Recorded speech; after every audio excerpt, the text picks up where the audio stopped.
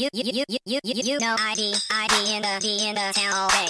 ID in the SEA. You know ID in the town all day. ID in the SEA. Hello and welcome to a special episode of the Fabulous Pelton Cast. I'm your co-host Kevin Pelton, And I'm Tristan Carcino. and the Washington Huskies have advanced to the college football playoff championship game. Will play for their first national championship since 1991, 1 week from today, against the Michigan Wolverines in Houston. God. But let's move the game to Pasadena. Let's have it one last Rose Bowl between these teams before they become Big Ten conference opponents next season. Incredible, this football game. I mean, that has to be up there with one of the best football games I've watched in my entire life, witnessed personally. But I think off the top, right from the jump, I think we have to acknowledge Steve Sarkisian. And I was looking at earlier today a list of University of Washington bowl games through history, because I was like, have they ever played in the Sugar Bowl or whatever? Did I just forget about that?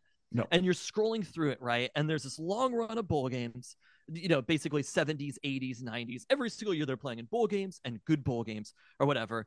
And then you get to 2002 and the Huskies play in a bowl game. They don't return to another bowl game until 2010. Yeah. Two head coaches came to the University of Washington and didn't even play in a bowl game during that time period. It is an incredible period for a program that is at this level to have had that long of a sustained time period to not have been even competitive, not even making a bowl game during that period. And so Steve Sarkisian is hired as head coach, and not coming out of nowhere, but somebody who is a young upstart head coach who, you know, under the Pete Carroll tree, who we knew, we loved, we were excited about. Steve Sarkisian really built this program as it is today. You can clearly trace Kalen DeBoer to Chris Peterson to Steve Sarkisian, and the Huskies playing in the national championship game, I don't think would be possible without what Steve Sarkisian did in that year, way back in 2010. So just from the beginning, I want to acknowledge Steve Sarkisian with a Steve Sarkisian retire, bitch! Wow. Truly incredible. Has Baby S Fantasy? Oh, you wrote that. Okay. No, this was Luca who wrote that. Oh, okay. My notes in case I forgot. Let's fucking go! What I love about that spiel about Sark's role, which I think is all true, it's the third time on the Pelton Cast that's been delivered. It was when Sark left the emergency pod, when he left to go at USC, and last year against Texas leading into the Alamo Bowl. Did I give him a retire bitch last year? I don't think so. No, but I guarantee you all three of those times you thought it was the first time you'd ever done it. Oh, absolutely. I love that you just knew where it was going the whole time. I mean, yes. I mean, obviously. Come on, you've got oh my god, such a reputation to uphold. You know what? I need to talk about Steve Sarkisian on this podcast. Wait, what were you gonna say? You know what? I didn't know where it was going. The final play, the final 47 series? seconds of regulation. Oh my god! We have to acknowledge straight from the top. This isn't a Steve Sarkisian podcast. This is an Elijah Jackson podcast, baby. The much maligned Elijah Jackson. A whole season, even a game where he was maligned. We see Jabbar Muhammad come out. We're like, oh shit, we need him in there. And in the end, it was not Jabbar Muhammad coming back and making a play. You saw the tip to send a team from Seattle to the Super Bowl. This is the slap from Elijah Jackson. Get that shit out of here. We are going to the national championship game. Bring on Bama. I mean, I've got some news. I assume you had to really enjoy that, because you would have been so disappointed if the Huskies would have just comfortably been able to run out the clock and not see any darkness. I was fine without darkness. I was like, just take a knee. The pit of my stomach did not need that kind of darkness. And thanks to Kalen DeBoer for not taking a knee or conceiving that maybe the running back who is injured might get injured on one of the carries. Like, look, Kalen DeBoer board, did almost everything excellent in this game, and did some things very badly that almost cost him the game. And you know what? We are going to yada, yada, yada past those long term. Hope he learned something from that. But like, good God, this situation did not need to happen. I mean, it's wild because how many times have you seen a team run out the clock in your life? Like, I've often talked about the first Husky loss I can remember in 1992 at Arizona, and how furious I was at Arizona for like kneeling and running out the clock. And like dating back to that, some 30 plus years ago, how many times have you seen teams run out the clock? And I have never seen an injury to stop the clock in that Never? situation. Like for the offensive team, an injury, I don't think it would in the NFL. I think that's a difference. I'd have to look that Oh, up. really? But I Oh, I think was that thinking about that it the might be whole one reason. time. When they started handing the ball off to DJ, I was like, what are we doing here? He's injured. He is very obviously injured. This is going to But he'd hurt been us. very obviously injured for 3, 4, 5 games now and hadn't ever needed This to was be down worse. on the This was field. worse. He was more injured in this game than he'd been in those previous games. Just give the ball to Tybo Rogers. Or if you're too concerned about it, take a fucking knee and give them the 15 seconds. Like, that is really it. Whatever. It doesn't matter. In the end, we got to have our darkness and eat it too. Because that is, look, you're not going to tell me this wasn't a slightly more fun win because of it. If they just taken a knee and gone home, it's like, well, that's a great win. All of a sudden, they're involved in one of the best college football playoff games of all time in a day that had two incredible college football playoff games. Uh, Tell me that you want bowl games to no, come it back. it had one incredible college football last 5 minutes and overtime, and one incredible college football game. That's what it had today. Because the first Oh my God. 3 and 3/4 quarters of Alabama Michigan were a snooze fest, but then it livened up considerably down the stretch. But this one, I just build Michael Penix the dome. Like, I hope that he gets drafted by the Saints. Like, I am really hoping for Michael Penix Jr. to end up somewhere warm and dry, Uh, because with that man is unstoppable in perfect conditions. If Michael Penix Jr. somehow supplanted Jake Hayner on the Saints roster, that would really reverse the term Haynering. Look, I'm for it at this point, and Michael Penix Jr. would be better for it. He'd be the best quarterback in the L, because Michael Penix Jr. on perfect conditions. I mean, he basically. I don't want to say that he pitched a perfect game today, because there was maybe one. I want to say that he missed the throw to Culp. He Yeah. overthrew a couple of passes, but like, we talk about that territory that Russell Wilson got to when the screen pans and you're like, Mhm. I don't know what the fuck's going on down there, but I'm assuming it's good. Michael Penix Jr. has entered the I'm assuming it's good territory on deep passes. His stats on deep passes must have been incredible today, because the bombs that he threw, and you have to give props to the receivers as well. Jalen McMillan, Jalen Polk, and obviously the GOAT, Roma Dunze, maybe greatest I'm Husky of all sorry. time, Did you forget someone here? Jack Westover. Yeah.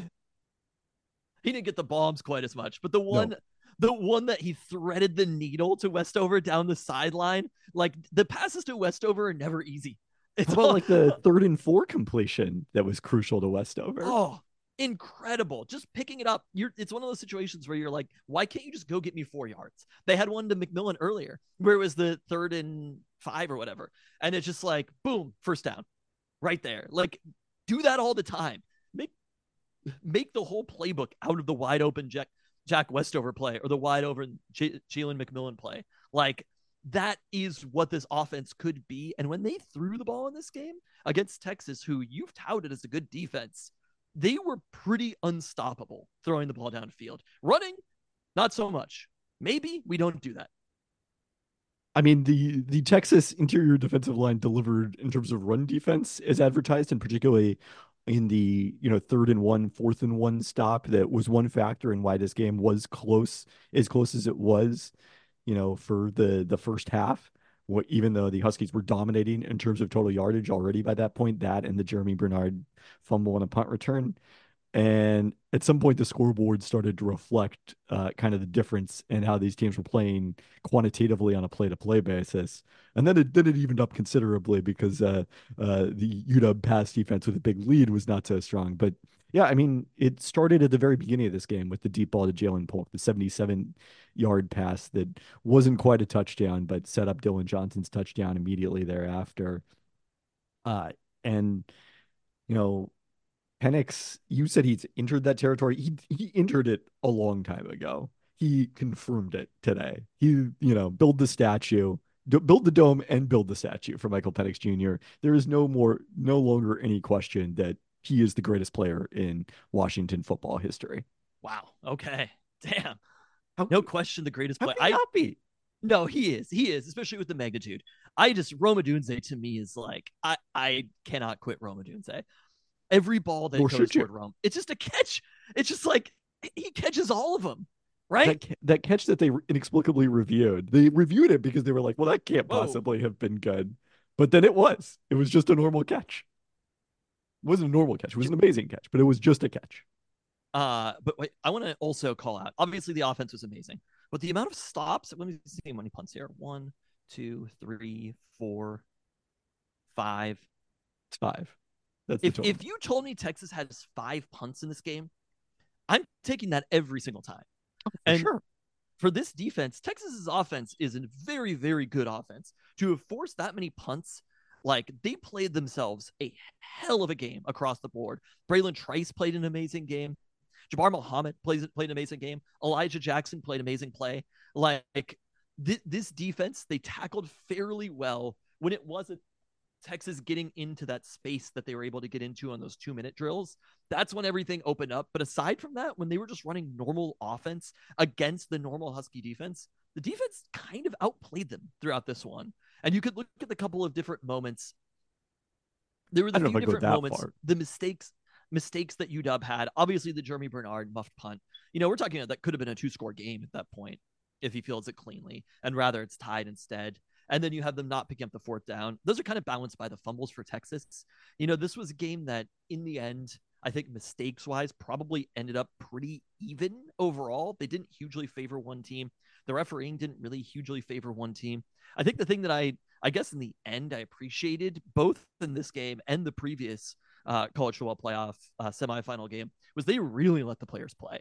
This was not the type of thing where there was a hit out of bounds on McCarthy in the first one, where I was like, that to me is a late hit 100 times out of 100. And they did not throw the flag. Like they were like, these players have to earn it on the field. We're going to call stuff like false starts and things like that.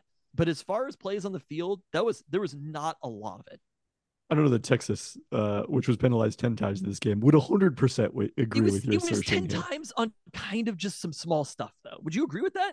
Yes, other than, the pass interference that was pretty blatant there. I mean, those 10 penalties only went for 66 yards in Yeah, aggregate. and it was mostly obvious penalties. There was almost nothing that was particularly debatable. They got the pass interference that was, he just committed a pass interference to stop the catch. Yes. I mean, I think we probably, you've mentioned Dylan Johnson's injury. Like, we need to highlight the fact that he gamely, even though he did not have a lot of success on the ground, a couple of touchdowns, some big plays at times in this game, playing through an injury. Like Dylan Johnson, we said it after the Pac-12 championship. It's only reinforced now. Like, he's there as a UW legend, even with, if it's only a one season career. An absolute beast out there, Dylan Johnson. And what he brings in the passing game, I think Tybo Rogers dropped a pass also that was intended for him that he probably should have come up with. I think that's one of the big differences between Dylan Johnson, I think definitely the pass blocking and pickups, and then the ability to be involved in the pass game. It's going to hurt UW against Michigan if Dylan Johnson is not able to play next week. I think it's seeming pretty unlikely that he will be able to play, but who knows? But if it is Tybo Rogers instead as running back number 1, they're going to have to pivot that game plan just a little bit. And, Dylan Johnson ended up with 21 carries in this game. Obviously 3 of those came at the very, very end, but they weren't super pass heavy. They weren't over the top pass heavy in it. And we'll look at Michigan later this week, but I think they might have to keep passing the ball against Michigan. They might really have to force the issue here. I mean, that's how they're going to win. Like, that's what they do best. And they're going to be in a dome again. That's the good news here. They built Michael Penix Jr. a second dome. So it's, CJ Stroud's pretty entrenched there. I don't think that I want Penix Jr. to end up there in the draft. I think the Atlanta Falcons are a good destination for him if we're on that topic. But the Jabbar Muhammad being able to come back is very encouraging because there was a moment at the end of this game where it felt like but geez, even if they win, these injuries at the end of the game are going to be so costly that it's going to kind of mar the celebration of it. And so Muhammad, at least being healthy, mitigates that to a degree. And he would have been an even bigger loss, I think, going into that game, given his importance to the UW secondary.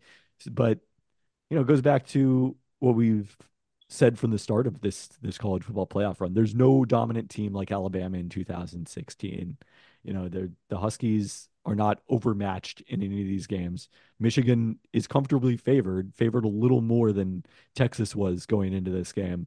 But the Huskies have a legitimate chance next Monday to hoist the national I championship can't trophy. even. It is incredible, even to be in this moment, to have a shot to win their first outright national championship. It is an amazing moment. And for us to have one more shot to see these players play again, that's what I'm hyped on. To see them playing on the biggest possible stage against fucking Michigan, right? This is the classic Rose Bowl, Pac 12, Big 10, UW heading to the Big 10 next year. There's so much at stake in this game. And this is the situation. Like, we're earning it the old fashioned way. This isn't you're getting in as an 8 seed. This is UW possibly winning a national championship in the last season ever of the Pac 12, being the only Pac 12 champions since USC, the only time in the Pac 12 era, doing it as they're heading to the Big 10 with a team that they're going to be playing again next year. This incredible moment that we are heading towards here. I'm excited it's Michigan. I was cheering for Michigan in the first one. When they came back, when they won that game, I was hyped because I said, I want Michigan. As you knew going into the Husky game, I was confident.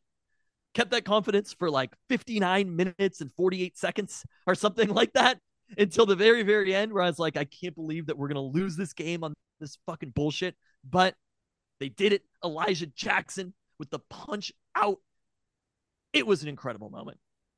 I mean, I think you pointed this out kind of in passing, but it was something that came up in the Discord during the game as well. Just the fact that, whatever happens in the national championship game, we get to see Michael Penix Jr. and Rome Odunze and all of these guys play at least one, not at least, that's it. That's going to be their last game. One more game in a Washington jersey after everything we've enjoyed this season in ideal weather conditions.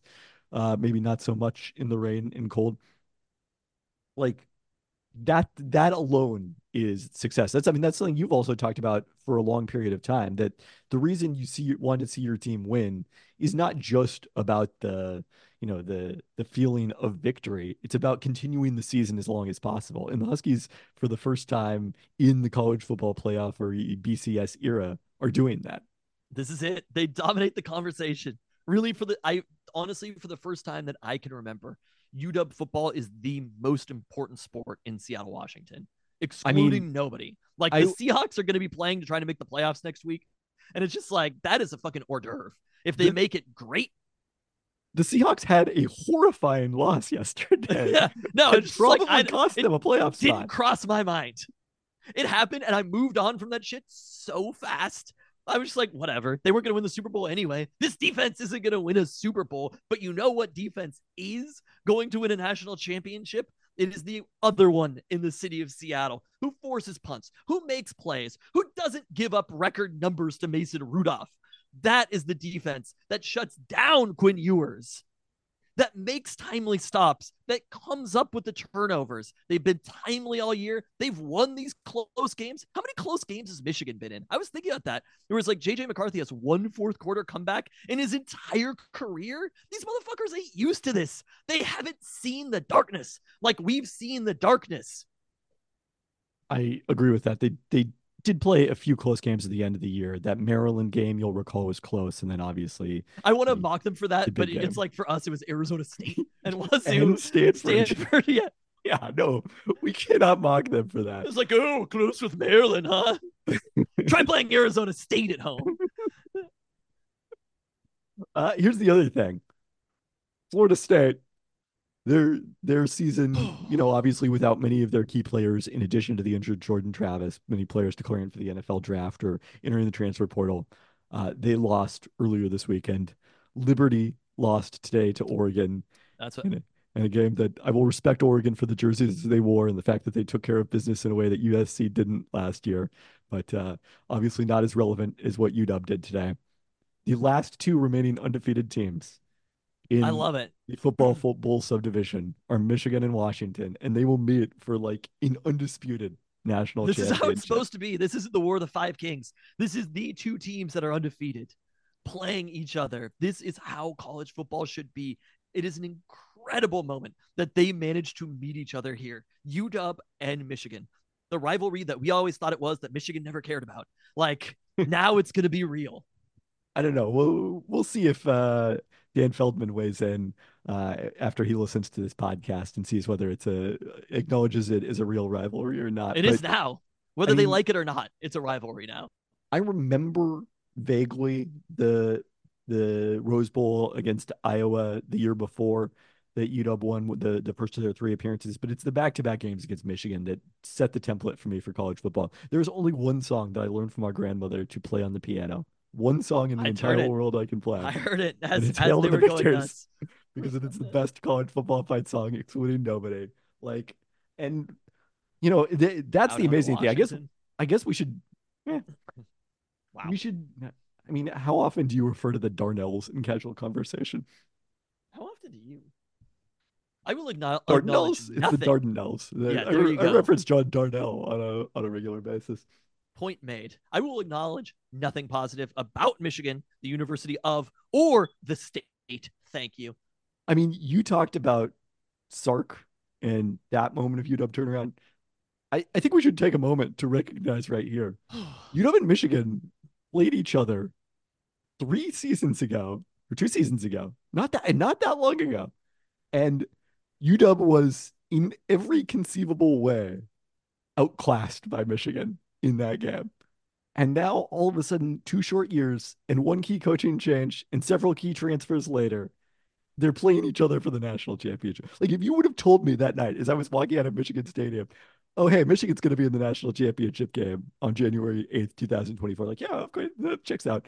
Washington is going to play against them. Like, what? What is wrong with you? What are you I, smoking? I just want to put this in clear terms for you. There are three things that Kalen DeBoer and Michael Penix Jr. own. Number one, University of Oregon, obviously, 3 consecutive victories. Number two, the University of Texas Austin and Coach Steve Sarkisian with 2 consecutive victories. And number three, the state of Michigan with back-to-back victories. We went into your state and crushed you, Michigan, and we're about to do it for a third time this year. The University of Washington, Michael Penix, and Kalen DeBoer own Michigan and bring them on 1 week from today. Wait, what year was Kalen DeBoer the offensive coordinator at Indiana? It was 2000. Was it 2019? Yeah. The Michael Penix Jr. was not healthy by that point when they played Michigan, but 2020 without DeBoer beat Michigan, went 30 of 50 for 342 yards and 3 touchdowns. And yeah, it looks like that was his only career game against Michigan. So Michael Penix Wow. Jr. is undefeated. Undefeated in Michigan, baby. And he did lose once to Michigan State. So he is sadly not undefeated all time against the state of Michigan. But a pretty good winning percentage against that state, all things considered. I mean, look, what Kalen DeBoer and Ryan Grubb and the rest of this coaching staff, like, you know, you talk about the defense, they don't get a lot of credit, but shout out to Chuck Morrell and William Inge, the co-defensive coordinators, for putting together a good game plan in this one that Texas struggled for a long period of time to take full advantage of. And again, it's just like, even at the start of the year, it was a really optimistic. Like none of us were boldly predicting that the Huskies were going to play in the national championship game this season. So they have exceeded even our boldest predictions already. I did say earlier today that I felt like no matter what happened, I wasn't going to be that upset because just getting to the college football playoff was amazing. Anything that happened from here was gravy. Then they took a 13-point lead in the fourth quarter and led by 6 with the ball with 47 seconds left and a running clock. And then that particular feeling went out the window. It would have been one of the most brutal losses in Seattle sports history, second only to the cancellation of Super Bowl 49 in the final minute of that one. But thankfully, we saw the darkness, we survived, and the Huskies had it all the way. On that note, Thanks for listening. thanks. Go Dogs. Holy shit. I can't even. We fucking just beat Texas. Oh, I'm so excited. I just wanted Michigan to begin with, right? Yeah. This is who I wanted all along. And so that we get them in the Natty is even better. I mean, it would be better if the Natty were in the Rose Bowl, but Whatever. I'll take it. But We don't want Penix outside. It's okay. It's We need warm him enough in a weather. dome. I think he would be okay. It's insane how good he is. I just can't even like looking at his stats. I'm just like, what were you just freaking out at home? I was trying to remain calm. The 532 yards. I mean, just like absurd. Didn't even do well on third downs. It was a beauty. Like every time we dropped back to pass, I was like, oh, they're gonna get a completion. I haven't felt that way in so long.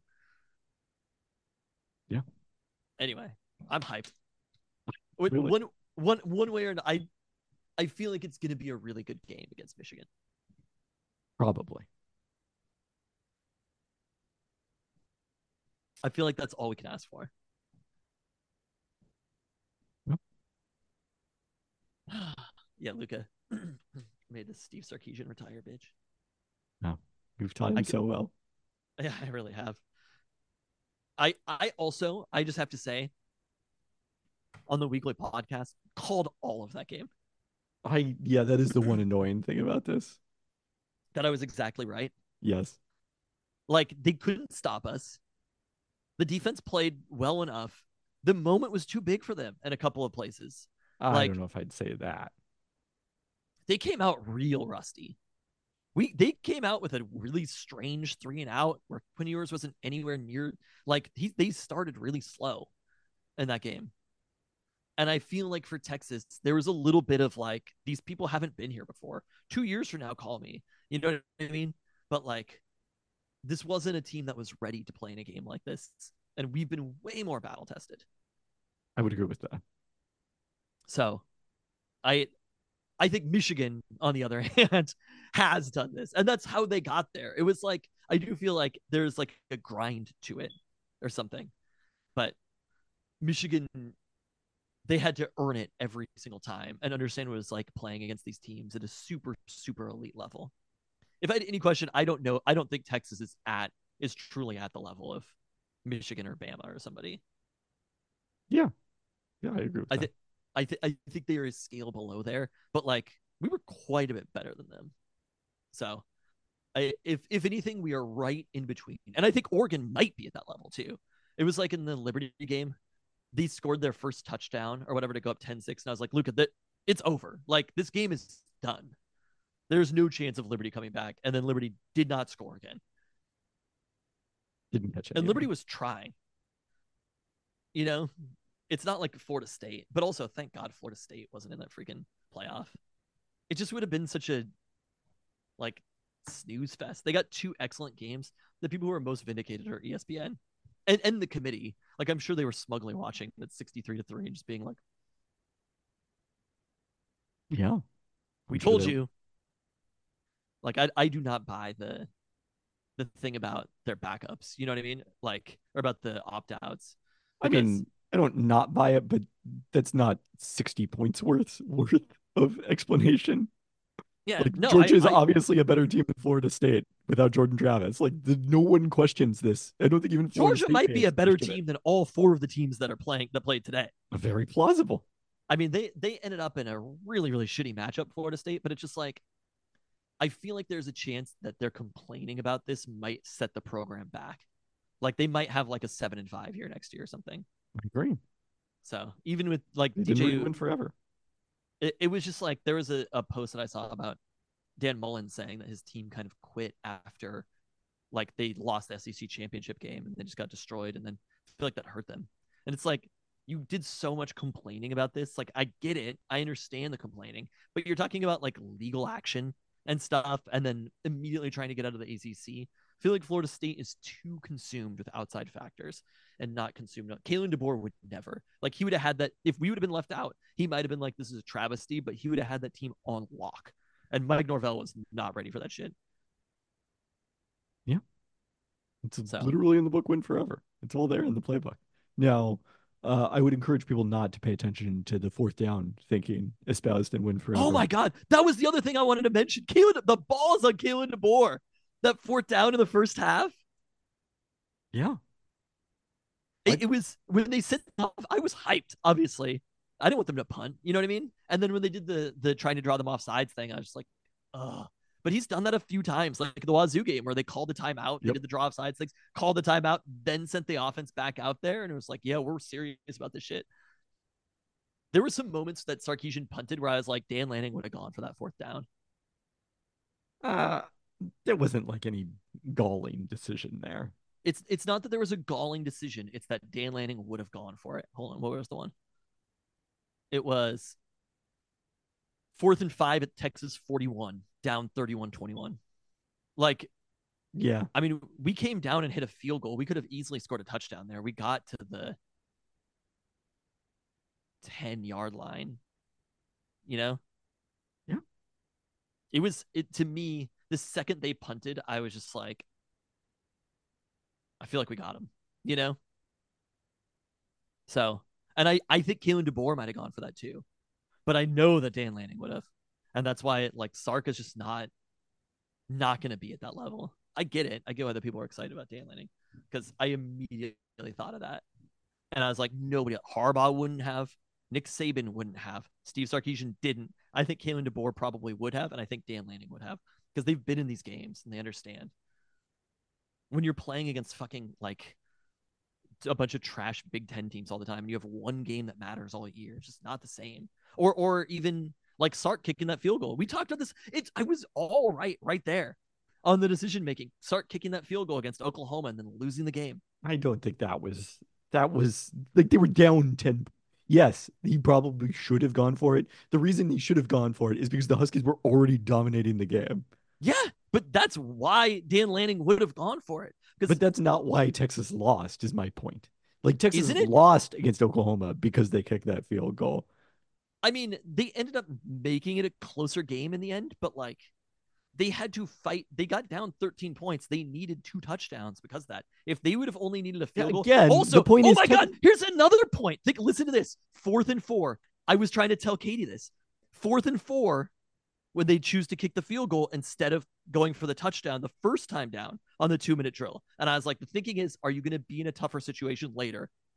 4th and 4, basically 4th and goal from the 12, right? They were in a tougher situation later that they didn't go for because they wanted to extend the game. And they got lucky to be in that situation. Again, I agree these were not optimal decisions. The reason the Huskies won this is because their offense and their defense were better than Texas's offense and defense. I agree with you, but those things matter. If they needed a field goal at the end of that game. Okay, well, great. game. Well, I'll remember that the next time they play against Texas, which is maybe never. If Steve Sarkisian retire, bitch. It all comes back to the sign. If they needed a field goal in that moment at the very end, it's a totally different game if they go for the touchdown. Remember first. when you wanted this to be a quick emergency pod? And then you talked for longer after we signed off than we did during the actual podcast? There were points that I needed to make. Wait, are you including all this? Yeah. Okay. Well, that was a good point. You're not acknowledging these things. And I told you all of it during the podcast this week, and you couldn't hear it because you were biased. Everybody was talking about how they love the analytical ESPN's Kevin Pelton, ESPN senior writer Kevin Pelton, right? All stats. You've got your spreadsheets of everything, and you're just like, you're jinxing the team. I mean, you had that moment during this game when they were up 13, right? Where you're like, I'm thinking thoughts I shouldn't be thinking. Yeah. Oh, too many times. I read a tweet from Brett McMurphy when we were up 10 or something that was like, the line opened Michigan -4.5 against the University of Washington. I was like, you take that line down, sir. I'm like, at FanDuel, please remove this line. Yeah. Look, I'm supposed to believe in jinxes. You're the one who's not supposed to believe in jinxes. As I said on the Discord, we contain multitudes. Yeah, there's layers to this shit. On that note, for real this time. Thanks for listening again. Oh, God. Bye. Bye.